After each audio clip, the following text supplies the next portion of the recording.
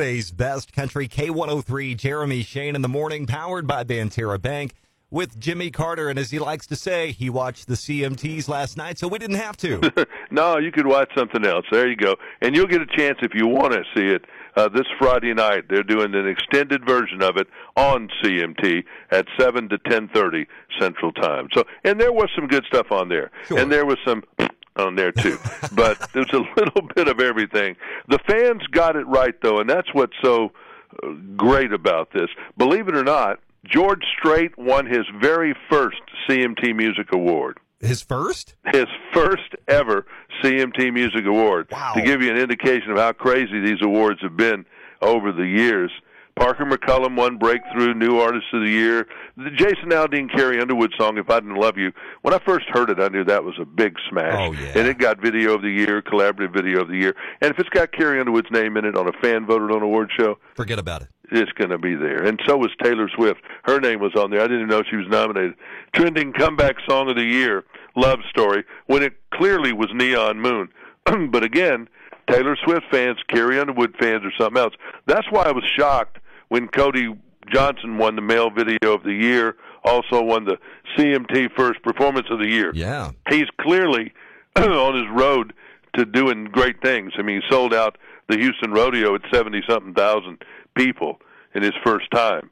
So he's a Texas boy, and he appreciates real country music, and I hope that he continues to go on. We'll be rooting for him. But there was a lot of woke stuff on there, and Morgan Wallen was not included in the discussion at all, wasn't there, didn't play, wasn't nominated. He doesn't exist to CMT, and that's just the way they roll. So anyway, it's good, bad, and the ugly when you watch that show, no doubt about it.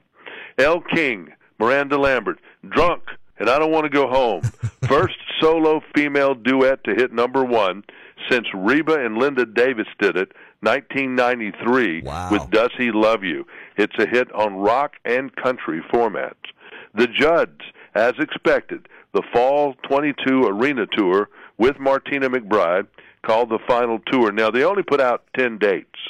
Nothing particularly close to you guys, but I think if the tickets sell well on Friday, they'll do some more. Expand. I really think they'll do some more. And the shows are in October, just about the whole month of October. But remember, I mean, Naomi's 76 years old, so I don't know. And then when you put that phone in your back of your jeans pocket at a festival or anywhere else, believe me, it can be gone. 24 phones were stolen by pickpockets at the Tortuga Music Festival, country music fans at Fort Lauderdale Beach this past weekend. But the cops were sharp. They caught 3 of the people, but they got back 18 of the 24 phones, but 6 of them didn't return. Remember those phones, if you've got an iPhone 13, that's a $1,300 toy in your back pocket. Yeah. And this one lady named Melody said, I was focusing on the musicians. When a tall man behind her removed the iPhone from her back pocket, she felt it and quickly turned around, and it slipped right out. So, you know, they arrested the people, but you don't want to go through that. Billy Ray Cyrus's wife, Tish, has filed for divorce. They've done it before. He's filed once. She's filed once. Now she's filed. We'll see if they go through it this time. Kelsey Ballerini didn't look worse for the wear with COVID, but Ed Anderson Cooper, the latest person to test positive. There's definitely something going on in the COVID things lately.